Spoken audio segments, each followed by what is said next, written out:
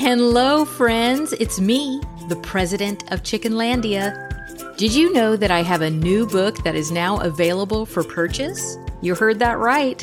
It's called Let's All Keep Chickens, the down-to-earth guide to natural practices for healthier birds and a happier world.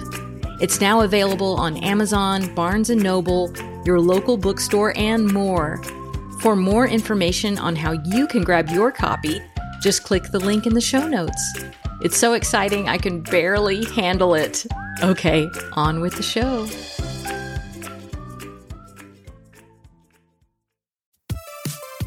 Welcome to Chickenlandia's 100% friendly podcast, Bok Talk.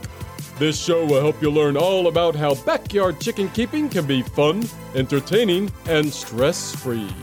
Here's your host, the president of Chickenlandia! Hello, friends. Welcome to Chickenlandia and welcome to Bok Talk, your 100% friendly backyard chickens show. I am your host, Dahlia, also known as the president of Chickenlandia. I am a backyard chicken educator who has found peace and joy in the chicken yard, and it is my absolute mission to help you find that too. Oh my gosh, welcome back. I've been on hiatus for a few weeks. Today is episode 10. I think it's episode 10 I should probably check that before I get started. But anyway, of season 5, and it's a new year. It's a new day to love chickens. We just got out of a cold snap over here. I don't know what the weather is like where you are. I hope that you're out of the worst of it. Maybe some of you got some new chickens for Christmas. Maybe you had one in a pear tree, or you got 3 French hens or something, or turtle chickens. I hope you got some good chicken gifts for Christmas. But anyway, today we're going to talk about some very easy and prolific chicken breeds. These are good breeds, if you're just getting started out.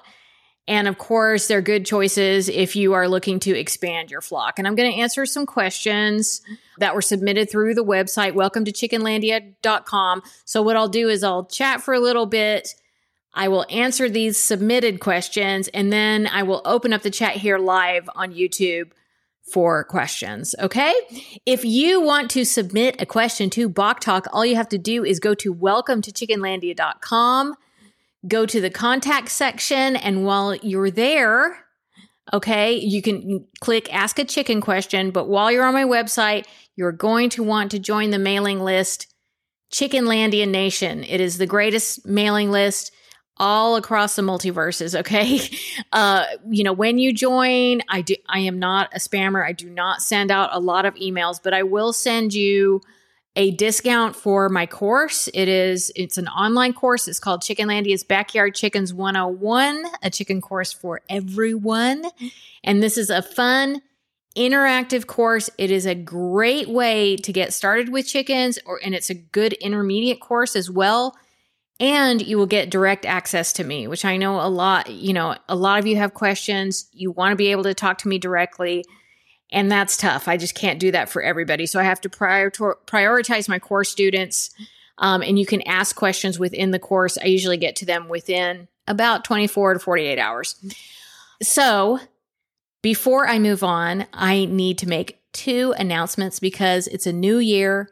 And guess what? In 2024, I still got to pay those chicken bills. These chickens don't care that a year has passed, that we've gone around the sun one more time. They don't care. They told me that I have to work. Okay. All right. So I need to let you know that, as always, this podcast was brought to you by the folks at My Favorite Chicken. My Favorite Chicken is my favorite online shop to get my feed. I get my non-GMO, organic, and socially responsible scratch and peck feed from there. I get my chicken supplies, my fun chicken stuff, my fun chicken treats like chicken fondue. That's actually a treat. And there's another one. It's I can't remember, like red, white, and bugs or something like that. There's some fun treats on there. This is all at My Favorite Chicken. I will leave a link for you in the show notes. This podcast was also brought to you by the folks at Small Pet Select. Small Pet Select is a small local company to me, but they have an online store that I know you are going to love. They have 3 products that I'm using right now. I am using their pine shavings. They're great for deep litter. I've got them all mixed up with some, chopped straw and stuff, but it's great. Another one I'm using is their Pet Greens, which is sprouts that you can grow in a little pouch that are great for the wintertime. And the last one I'm using is their flaked oyster shell, which my chickens really like for some reason. They just like the flaked kind. I don't know why. They're a bunch of flakes. You can check these and their other chicken products out by clicking the link in the show notes. And there's a coupon for you too. And they also have fun stuff for chinchillas and rabbits and hamsters and stuff like that. Okay. So let's chat about easy chicken breeds for new chicken keepers or for anyone looking for widely available breeds. You're going to see these everywhere that will generally be more, quieter, more docile, and really good layers. Now, before we go on, I really want to emphasize the word generally, okay? Because certain breeds will tend towards certain characteristics, but I want you to keep in mind that every chicken is an individual. They're going to have their own individual personality, and there's just no guarantee that a chicken is going to be quiet. For, number one, that they're going to be quiet. Most hens, when they lay an egg, will sing the egg song, okay? And if you don't know what the egg song is, it's the sound that chickens make that's like, buck, buck, buck, buck. And they will do that like over and over. The roosters will join in. The whole flock will join in. They're going to be singing the song of their people, okay? And so no matter what breed you get, it is very likely that your neighbors are likely going to know you have chickens. Okay. And I just want to say that because a lot of people are like, well, I want really quiet breeds because I'm not allowed to have chickens and I want to sneak my chickens here. That is, it's just going to put you in a position where you're like freaking out every time your hens are making noise because they do make noise. And sometimes it's early in the morning. They lay their egg and they're singing that song. There's just no guarantee that they're not going to be a little bit loud or chatty. There's also no guarantee that a certain breed will be tame and want to be held, okay? Or that a certain breed will not be, bully other chickens. Like, this is just stuff that happens. It's part of flock dynamics. It's part of the individual nature of each chicken. But we can talk about these certain breeds, and they're more likely to have these characteristics, okay? I just don't want to mislead you and say, these chickens are quiet and they're never going to be bullies and they're going to be tame and they're going to want to be picked up. And, I don't want to do that. Okay. I don't want to mislead you. So anyway, the breeds that I'm talking about today, they're going to be available, at almost any farm store during chick season. Okay. And definitely on all the hatcheries, the websites for the hatcheries. They're pretty, fairly hardy chickens. Now, these are production breeds, so they do sometimes have problems that production breeds have. It's just part of how we've bred them up until this point. I did have a video that came out last week where I talk about, it's on my YouTube channel. I talk about adding chickens that you don't, they're like, not like rare chickens, but you just don't see them all the time. And so I just wanted to talk about some fun breeds that you can add to your chickens. But today we're talking about chickens that are very widely available, okay, and that are fantastic layers and great chickens to start out with. Okay, so here are, is it a drum roll? Okay, the drum roll. Here are the chickens that I suggest. Number 1 is the Black Australorp, okay? The Black Australorp is a standard-sized chicken. I think there's probably a bantam, a bantam one, but they're bantams. They're not going to be as good. They're not going to have all these characteristics. They're not going to be as good layers. So they're standard size, dual purpose chickens. They average about 7 to 8 pounds. They are very cold hardy. All right. They are pretty good in the heat too, because they're from Australia. Okay. but you may have to take some precautions. They have a single comb and they've got slate colored legs. They, like I said, they were developed in Australia from a chicken called the Black Orpington. So they're very similar in temperament to the Buff Orpington, which I'm going to talk about here in a minute. They've got beautiful black feathers, but I think the thing that is so striking with them is that their feathers have like this green sheen, and sometimes you can see like a purplish sheen on their feathers, and it's just gorgeous. They are absolutely excellent layers, big brown eggs. Sometimes one will go broody. They're not super broody, not like a bantam or anything, but sometimes they'll go broody, and they usually make good moms. Just friendly, calm, generally quiet.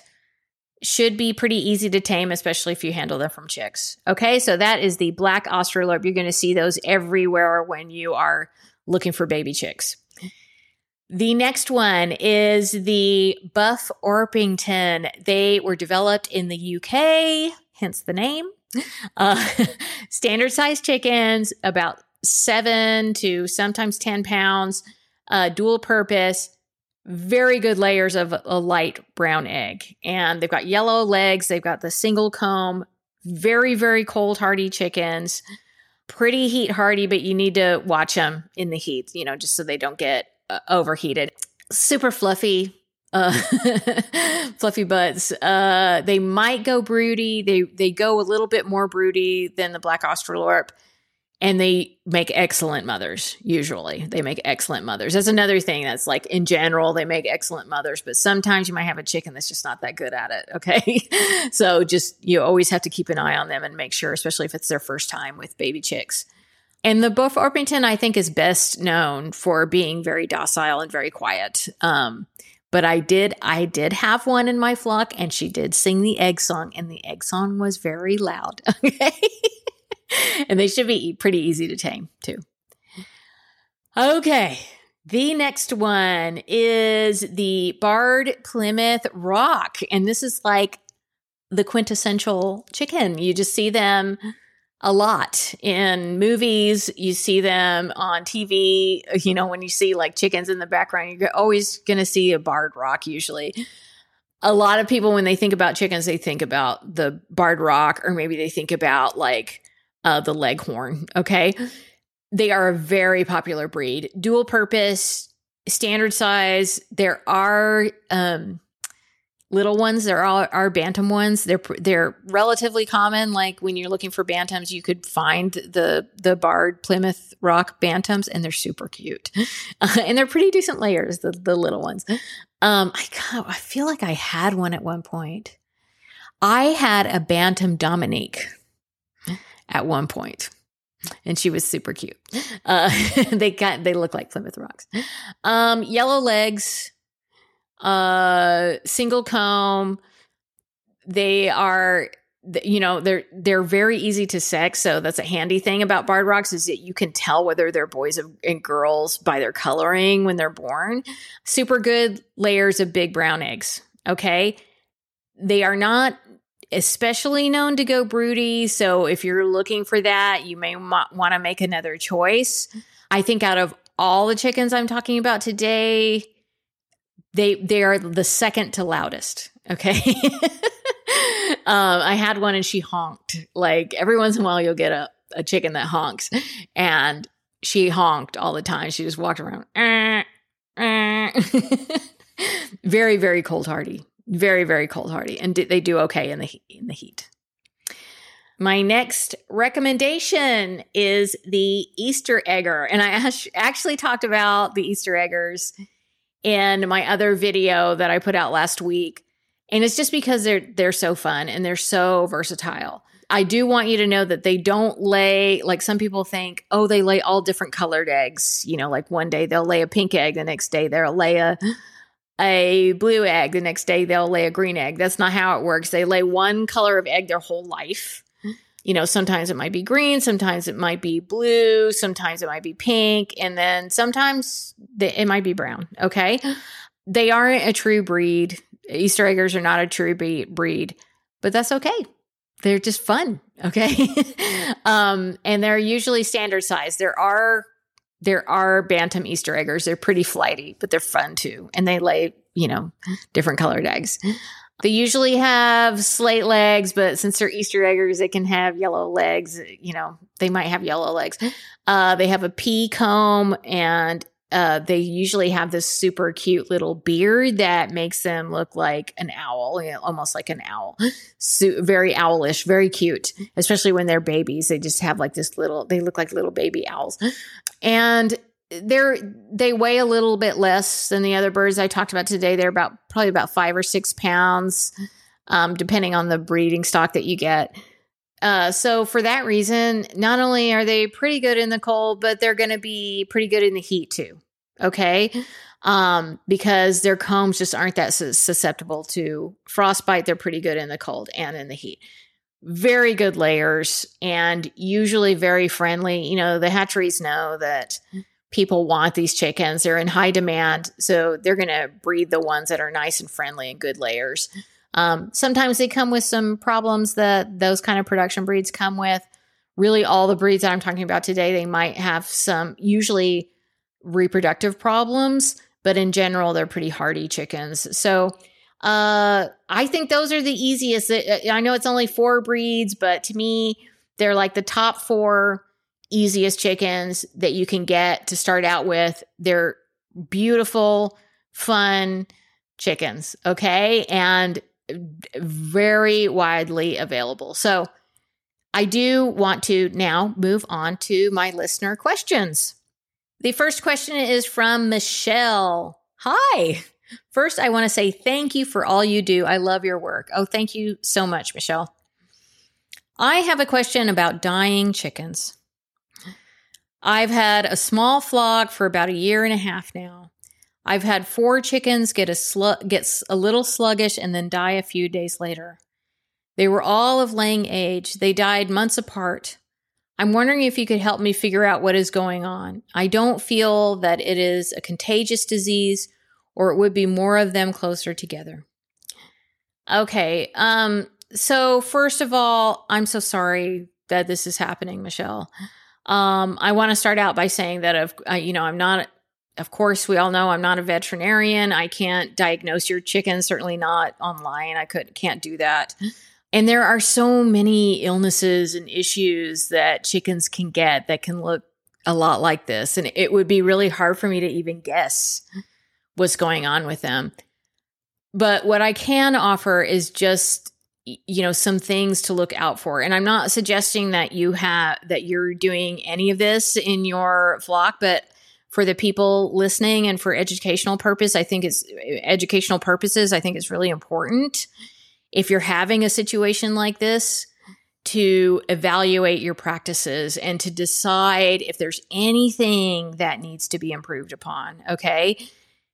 First off, just make sure that your coop is being kept relatively clean and that there's no ammonia buildup or mold buildup that your chickens could be getting into. Okay. Because it's possible that they're getting into something that is making them sick. Okay. So that's the first thing I want you to do. Like, make sure everything is clean. And, these are chickens. Like, I don't expect it to be some kind of like pristine environment. Right now my chicken coop is dirty. I mean, that's what happens. But it needs to be, there needs to be a balance there. Okay. So relatively clean. No like mold or mildew or anything that might be toxic that they could be getting into around, and certainly no ammonia buildup. Okay. Make sure, of course, that your chickens have a balanced diet and that they're getting, you just want to make sure that they're getting enough nutrition and not too many treats. Make sure that they have enough room. And above all else, this is the most important thing. Make sure that they are not under any kind of like constant stress. Okay. Whether it be boredom, predation, or threat of predation, or something else. You just don't want your chickens to be constantly under stress, because this will cause disease. And we know that, like we know that in people, that stress will lead to disease eventually. Okay. It's just one of those things. So make sure that you are being mindful about all that. It is possible that you are dealing with some kind of disease going on. Okay. There are diseases that chickens can get that they can carry that won't kill them unless they become vulnerable in some other way. Okay. Mycoplasma can be this way. Mycoplasmosis can be this way. Marek's can be this way. And coccidiosis even can be this way. Like some chickens can just carry these things and they're not showing any symptoms. They might live until old age, but eventually it catches up with them when they start to become vulnerable. That is actually what takes them out. Okay. That doesn't mean that your whole flock is going to drop dead. Okay. What I would do if I were you is start really working on like some immune boosting things that you can give to your chickens and support them as much as possible so that they can build resilience to whatever is going on, because that is always your best bet for you to have healthy chickens that can fight things that are in their environment that they have to deal with just by being in a flock of chickens. So I do have some videos. I will link them in the show notes. I think there's one where I'm just talking about the things that I did, because I had a couple of years ago, I had some illness in my flock in the fall. But I also, like the first year I was here at this new property, I had coccidiosis go through my flock. And it was a pretty harsh strain. And I had a few chickens that died. And there's just some immune boosting things that I did. Of course, I talk about immune boosting things in my course and in my book. So you can check those out if you want. And I will leave a link to that video that explains some of the things I did when I had that severe case of coccidiosis going through my flock. Okay. All right. One more question I want to answer. And, these questions are they don't really have to do with like the main topic that we're talking about today, but I do like to, I've just decided like, even if I don't get questions about the main topic, I do want to answer some of the questions that come in through the website. So this next one is from Sandra, and she says, I have one 8-month-old hen. The background is a predator broke into our coop and killed all but one of my chickens. We were shattered, as you can imagine. I'm so sorry. We have completely fixed the vulnerability, mourned my babies lost, and have gotten more babies. My question is regarding feed. My sweet girl eats scratch and peck layer feed, and the babies eat scratch and peck starter. When they go into the coop, they will be at the grower stage. Will it harm my sweet girl to get a hold of grower feed, or hurt the babies if they get into sweet girl's layer feed? I know you are busy, but I trust your advice and judgment. Thank you so much for your time, Sandra. Okay, so first off, Sandra, I'm so sorry for the loss of your many chickens. That is so hard, and such a hard thing to like come out to, when you walk out into your coop and there's been something awful like that.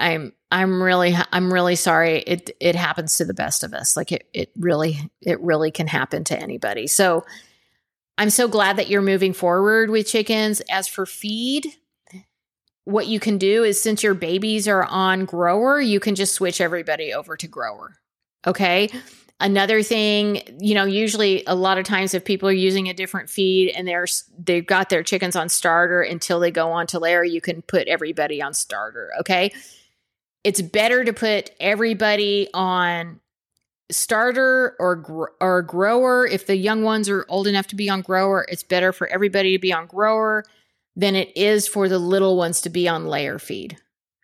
Okay. And the starter and the grower is not going to hurt the older chickens. They'll be fine with that. Okay. Just make sure that you put an oyster supplement out. You can put oyster shell, or you can put their eggshells crushed up, or limestone. And usually the babies, like if they don't need oyster shell, they're not just going to be like chowing down on it. Okay. Like if you watch in your flock, like the roosters aren't like chowing down on it. The babies aren't chowing down on it. It's just something that they eat when they need it. Okay. So I would do that until the babies are about 16 weeks old, or until they start laying. Normally I would say switch them to layer either at the point of layer or at 20 weeks. But there's no harm in switching them a few weeks earlier because a lot of chickens will start out, they'll start laying at 16 weeks. So it's fine to do that. Okay. I hope all that makes sense. And I hope it helps to make things easier for you. And I'm so glad that you decided to keep going with chickens. Thank you so much, Michelle and Sandra, for your questions. Okay, now I am going to open up the chat for questions. Okay, so Patty asks, how much is too much protein, or should there be a limit to how much they can have?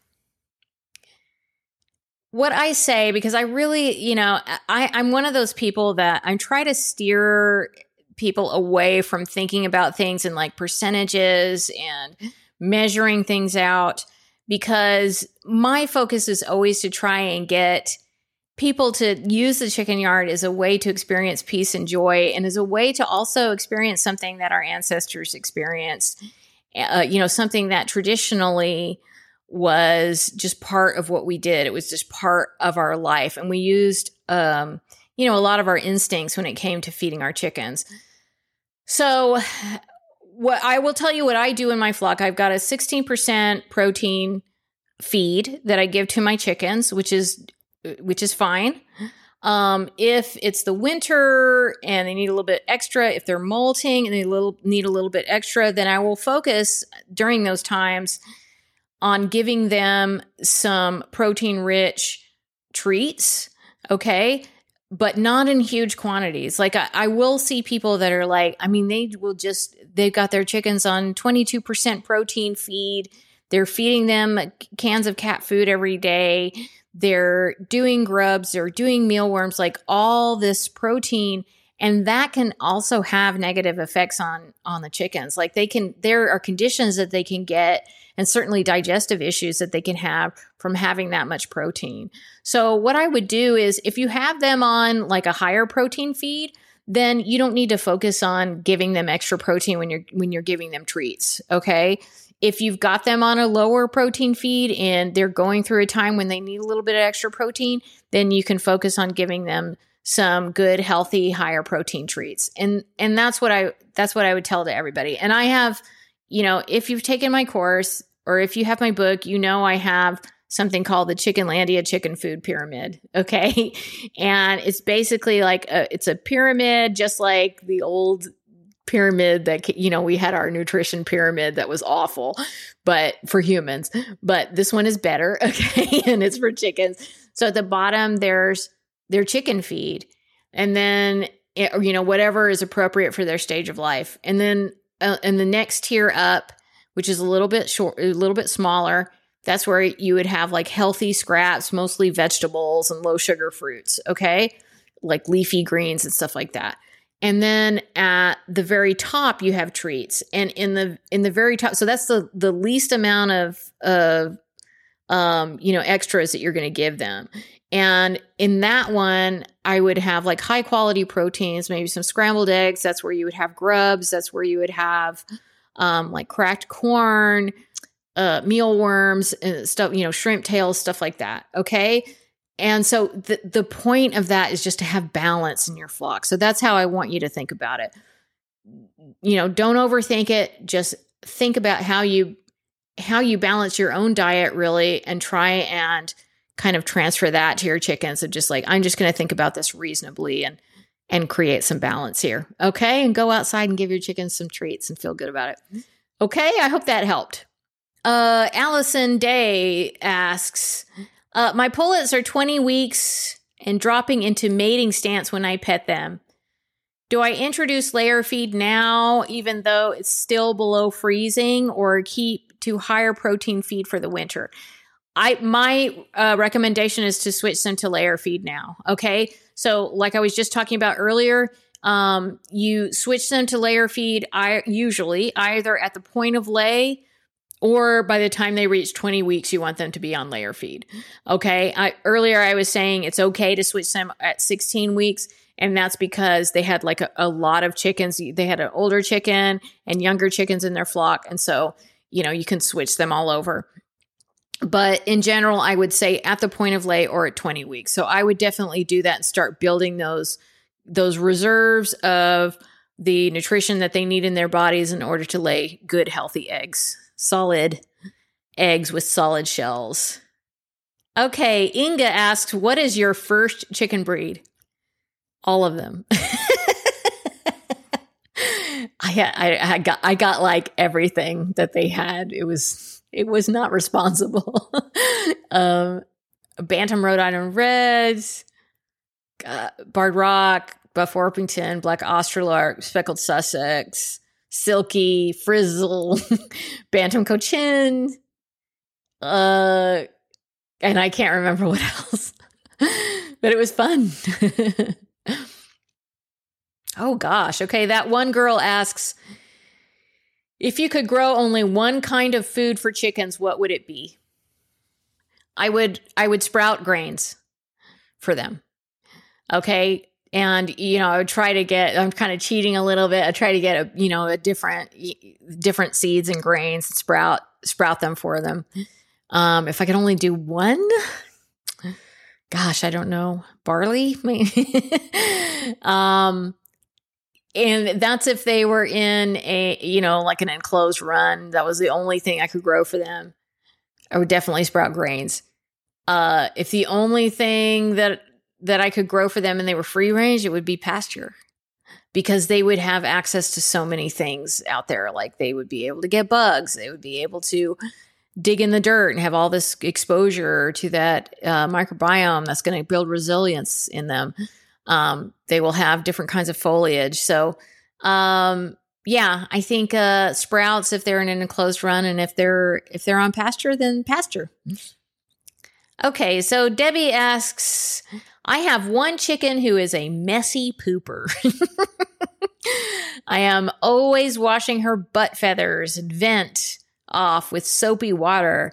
Is there something else I should use to wash her bottom off? LOL. I don't think so. I think, just water would probably be okay, like warm water.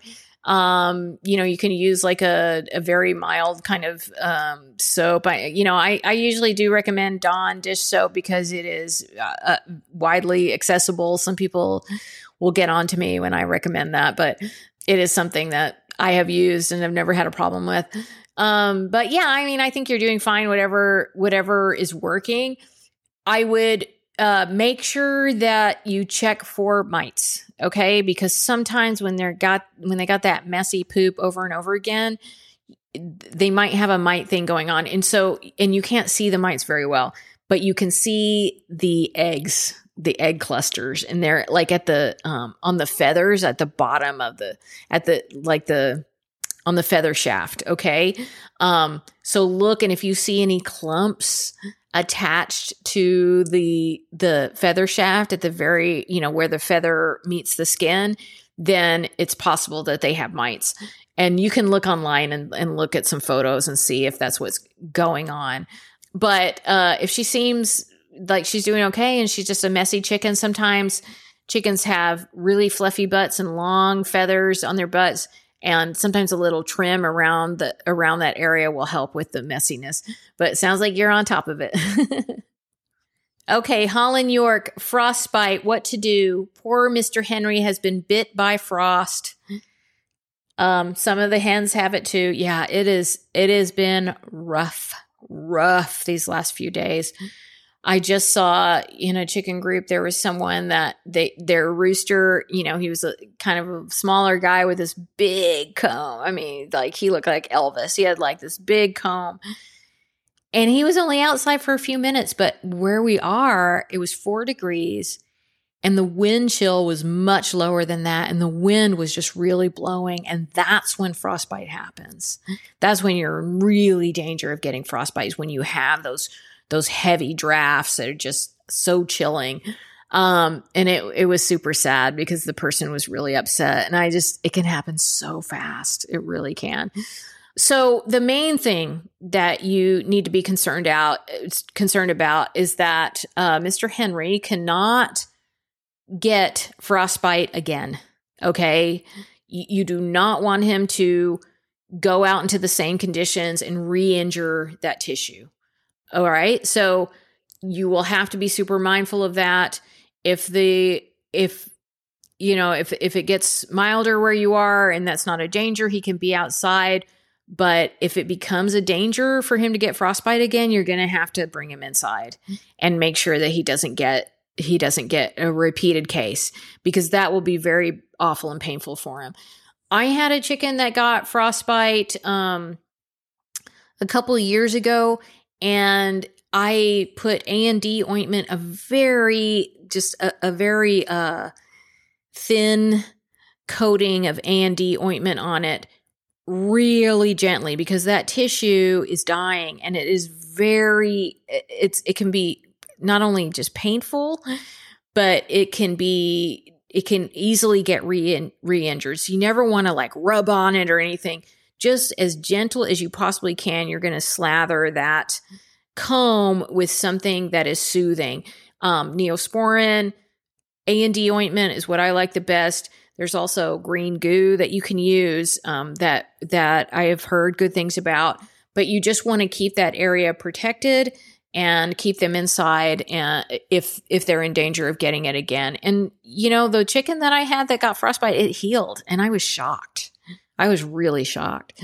So usually it will, some of the tissue will die and come off, but he should be fine once he gets through that that stage. Okay. And there is a homeopath, whenever if I was to bring a chicken in immediately and it had gotten frostbite, and, it's kind of that moment of like shock, then I probably would give them the homeopathic aconite in a 30C potency. And I might just give it to them in their water and let them have a few sips of it and then take it away. Or you can put it in a bowl, and you can actually put their feet in the bowl, and then it will absorb up through their feet. And there's another homeopathic, but I can't remember it right now. But I'm sorry. I hope that he heals well. Amber Butterfield asks the question, a question that's on everyone's mind right now. How cold is too cold for your chickens? So I did just do a video about this on my channel, and I can't remember what the name of the video is, because I can never remember the name, but I know the thumbnail says like too cold with a question mark. So you can look for that one. My answer to this question is it depends. It depends on the type of chickens that you have. It depends on the structure of your coop and how well it's constructed. It depends on how the age of your chickens. It depends on the health status of your chickens. So, if you look at my flock, I've got chickens that are old. I've got chickens that are special needs. I've got chickens that are chronically ill. I've got I've got frazzles, which is like really poorly bred frizzles. I have, fancy little funny chickens, and I just have chickens with special needs. And so because of that, I do have to supplement heat in my coop. Okay. And usually what you'll see, and I see it, I saw it so much last week, and it was mildly frustrating, but I understand the sentiment where people will say chickens never need supplemental heat. They will just say that as like a blanket statement. But everybody's situation is different, okay? If you've got super fancy chickens from Malaysia, some very heat-hardy breed with feathers that are 5 feet long, and you're in a place where it's literally -50, like that happened. And there are places where it's like -40 for several days at a time, if not weeks at a time. Okay. And you have to just use your best judgment. Like anything past -15, even for cold hardy chickens, that is when you need to start thinking, okay, is my coop well insulated? What's the construction like in my coop? What are the age of these chickens? Cold hardy chickens that are like adults, they're healthy, they're in their laying age, they're in their prime. They are going to do fine, usually in a well-constructed coop when it's -15, and even colder than that, okay? They're made for that. They're wearing down coats. They've got small combs, and they were bred to be able to handle those temperatures. Chickens that are not cold hardy you're probably considering supplementing heat is not completely unreasonable. Okay, depending on your situation. I will say that, and especially where I live, I'm in the Pacific Northwest, people will start to get really worried when it gets below freezing. Let's say like tonight, it's like 31 right now. I am not worried about my chickens at 31 degrees. That is nothing to a chicken. Even my my frazzles or whatever, they were out there. As soon as it got over like 10 degrees, I put them out there. Now I have a very well constructed coop. I'm doing the deep litter method.